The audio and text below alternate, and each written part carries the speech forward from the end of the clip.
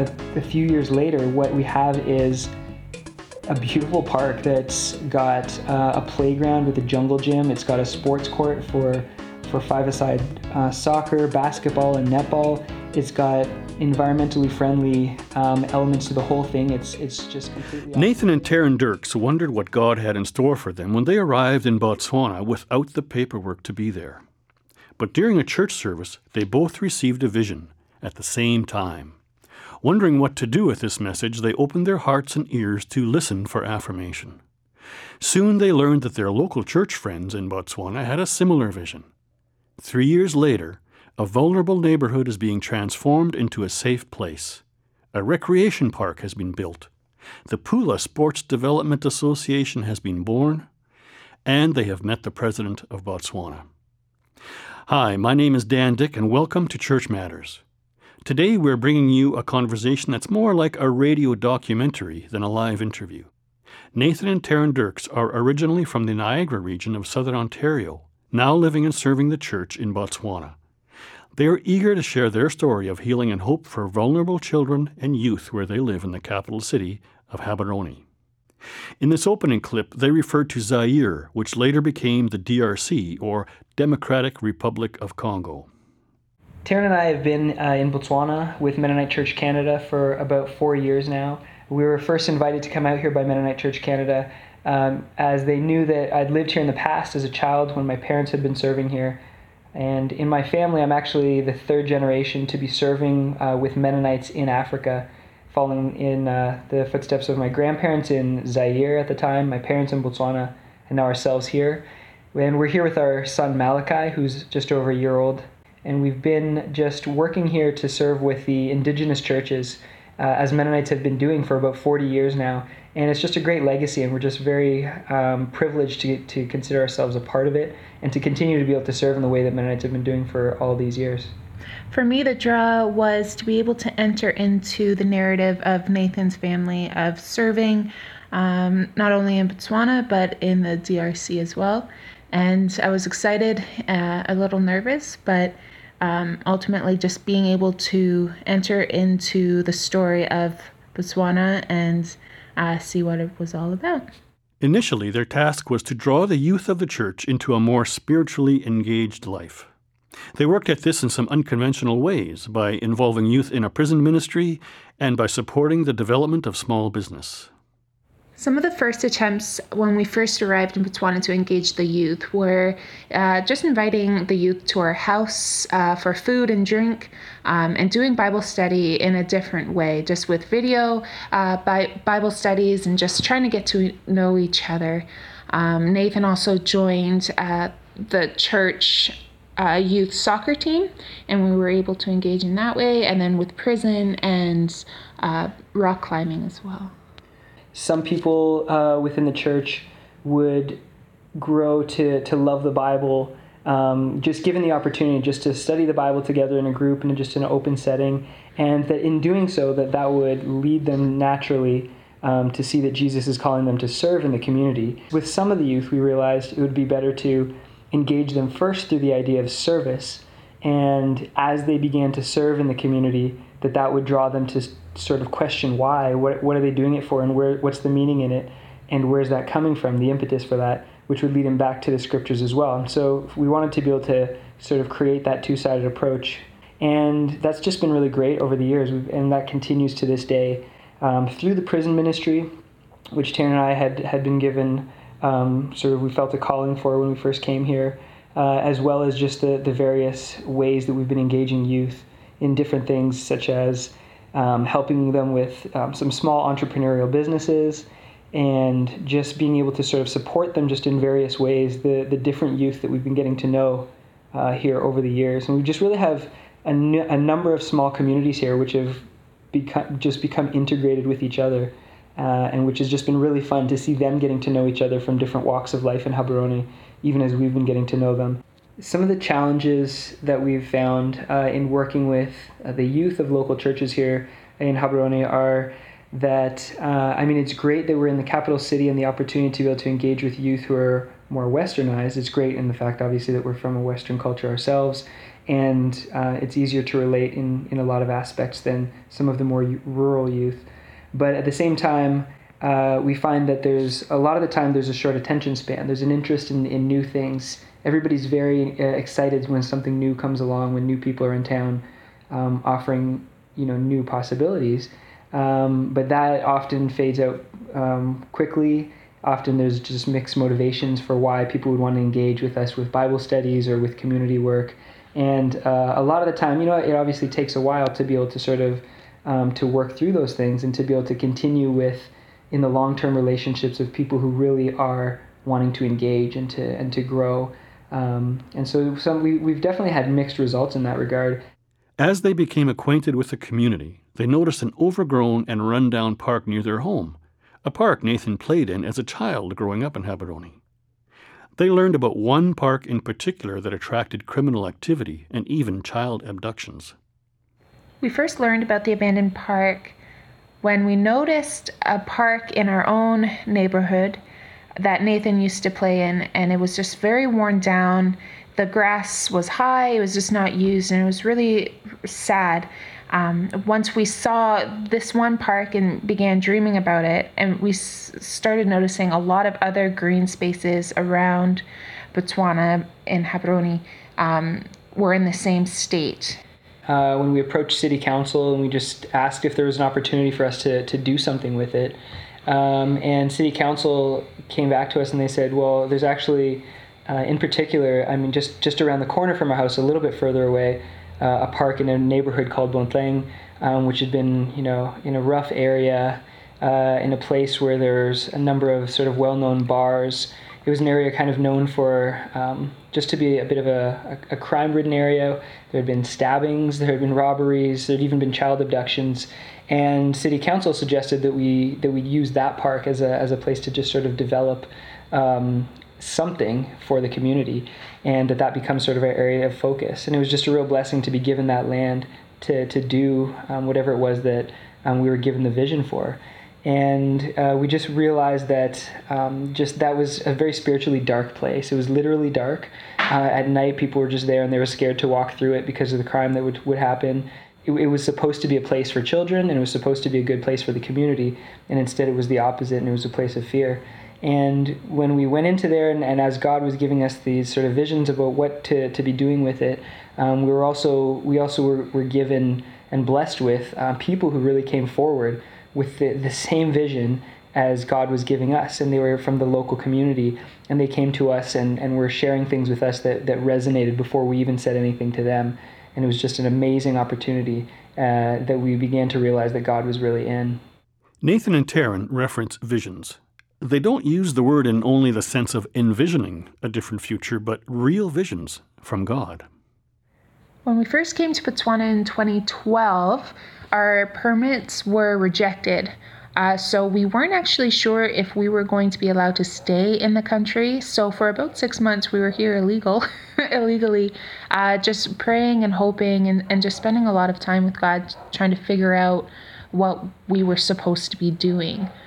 During one of the services at a local AIC church called St. Michael's, I had this strong sense of a community center, a place where the community would come together as an alternative to the bars and other things that might not be as healthy for young people to be involved with. Basically, a place that could be an alternative, a place of peace and a place of togetherness, building each other up. And so sort of in the middle of one of these church services, Taryn actually leaned over to me and said, hey, I've had this sort of vision of something that we could be pursuing, and I don't know what it's all about, and who knows if we're even going to be able to stay here in the country, but this is what I'm seeing. And the cool thing was when she said that to me, literally even at that moment and leading up to that moment, I'd had the same vision. God had just been saying similar things about the kind of work that we could be doing, which was interesting because it didn't seem to be relevant to what we were planning to be doing and what we had been called to be doing in Botswana. And so we just heard that vision and we just sort of kind of affirmed it in each other. And as the months went on and after our permits were accepted and as we continued with the work that we knew that we would be doing with Bible teaching and serving in the prisons and things like that, we also continued on the side to pursue this vision. And one of the things that we had said to God was, please, if this is something that's from you, please show us and affirm this by showing that this is something that's actually for this local community, and show us, please, by bringing people from the local community where we're not having to try to say, this is what we want to do, we're Canadians here to do this, but rather have people come to us and help us to affirm the vision that they already had. And that was exactly what God did, and we were very blessed in that regard. Our friend Wame, who's now a good friend of ours, his name's Wame, came to us at one point when we were looking around in the community and trying to start to work on this project. And he actually came to us, and before we had a chance to say anything, he said, "Hi, my name's Wame, and I notice you guys are around here, and I just want to share something with you about something that I've been feeling and something that's on my heart." And it was the exact vision that God had given us about cleaning up these spaces and turning them into places of peace, as Taryn had also been dreaming about. And from there, we also met other people who came and had the exact same vision and had been working on it for years. And some of the things that they were having trouble with were the things that we were able to come in with the sort of the abilities and skills and just things that God had blessed us with. We were able to plug in with what they were already doing, and it was able to just move forward. And that encouragement was exactly what we needed at that time, to know that this is what God had for us. And that really helped us to be able to know that this was something that God was in, and to know that this was something that was really local, sustainable, and something that we can invest our time in. Getting people to buy into a vision is the most difficult phase when you're working toward a dream. You need a compelling yet concrete vision. People have to imagine themselves as part of the story. And when the president of the country, Ian Khama, offers to help volunteer to paint and plant a baobab tree, well, that's concrete. This is often the case, and I think in a lot of places in the world, it's very hard to help people to catch a vision of what you are trying to do when it's something that hasn't been done before. And then it's no different here in Botswana. And so when we first were starting to do this with our teammates here locally, it was very hard to get people to sort of buy in, and literally to buy in, for local businesses to want to be able to invest with their corporate social responsibility money. And so this open space that we had that was just run down with jagged metal and garbage and just very rundown space, it was hard to sort of be there and to tell people what we were hoping to do, because all they could see was the state of it at that time. But now, a few years later, what we have is a beautiful park that's got a playground with a jungle gym. It's got a sports court for five-a-side soccer, basketball, and netball. It's got environmentally friendly elements to the whole thing. It's just completely off the grid. It's got bio toilets that aren't connected to the sewage lines. It's got solar power that powers a Wi-Fi router that's free for the community to receive Wi-Fi and for them to be able to plug into USB ports and charge their phones. It's off of the water lines as well, because it just collects rainwater off of the court in a large underground cistern, as well as permacultural landscaping across the whole site to retain all of the water that they possibly can in this sort of drought-ridden part of the country. And one of the amazing things was just the way that Mennonite Church Canada helped to be able to make this possible, because when people were not catching this vision here, and it was just very discouraging, Mennonite Church Canada just was approaching us and saying, "Hey, we hear some of the stuff that you've been talking about. If we just sort of put this out to our church communities in Canada and we start to support you, is that something that would be helpful?" And through things such as the Ride for Refuge, through individual donations, through congregational donations and things like that. Sunday school donations, children just putting in their $1 coins and their toonies, and just there was enough money that was raised to be able to get the ball rolling here on site for some of the first things where businesses would start to be like, "Oh, I can sort of see what you're trying to do. Yeah, I think I would like to join in with you." And Mennonite Church Canada, through all of those things, really helped to get this started. And at times when things seemed to be stalled, again, Mennonite Church Canada really helped to propel it forward, to the point where, at this point, most of the funding has really come from local businesses here who do have the money for it. They just needed the help to catch the vision. And it was amazing that our wonderful congregations back home were just able to catch that vision from home and just so joyfully support it, and just made it possible for us to do at this end. It's been a real blessing for us. It was a really cool opportunity as well, because the Office of the President was actually told about our project through a principal at a local school.